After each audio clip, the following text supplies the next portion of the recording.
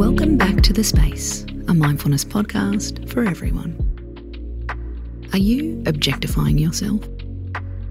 It's a question raised in the book, Build the Life You Want, co-written by Oprah Winfrey and the social scientist Arthur C. Brooks. One of the topics they cover is the I-self versus me-self. When you're observing things around you, you are the I-self. When you're thinking about yourself, you are the me-self.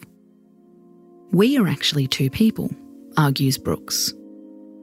The trick for well-being is balancing your I-self and me-self. But for most of us, that's a bit of a challenge. Most people spend too much time thinking about themselves, he says. We think constantly about ourselves and how other people see us. The answer? Stop looking at yourself so damn often. And set up your environment so it's easy to avoid your own reflection. This is what Oprah has to say on the matter. Remove some of the mirrors in your home. Turn off self-view on Zoom. Take less selfies, or none. Spend more time marvelling at the world around you.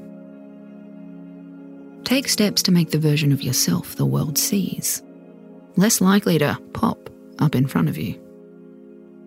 Why not try it for a week and see what happens? Your selfie game won't be as strong, but your mood could be a lot more stable. Space out.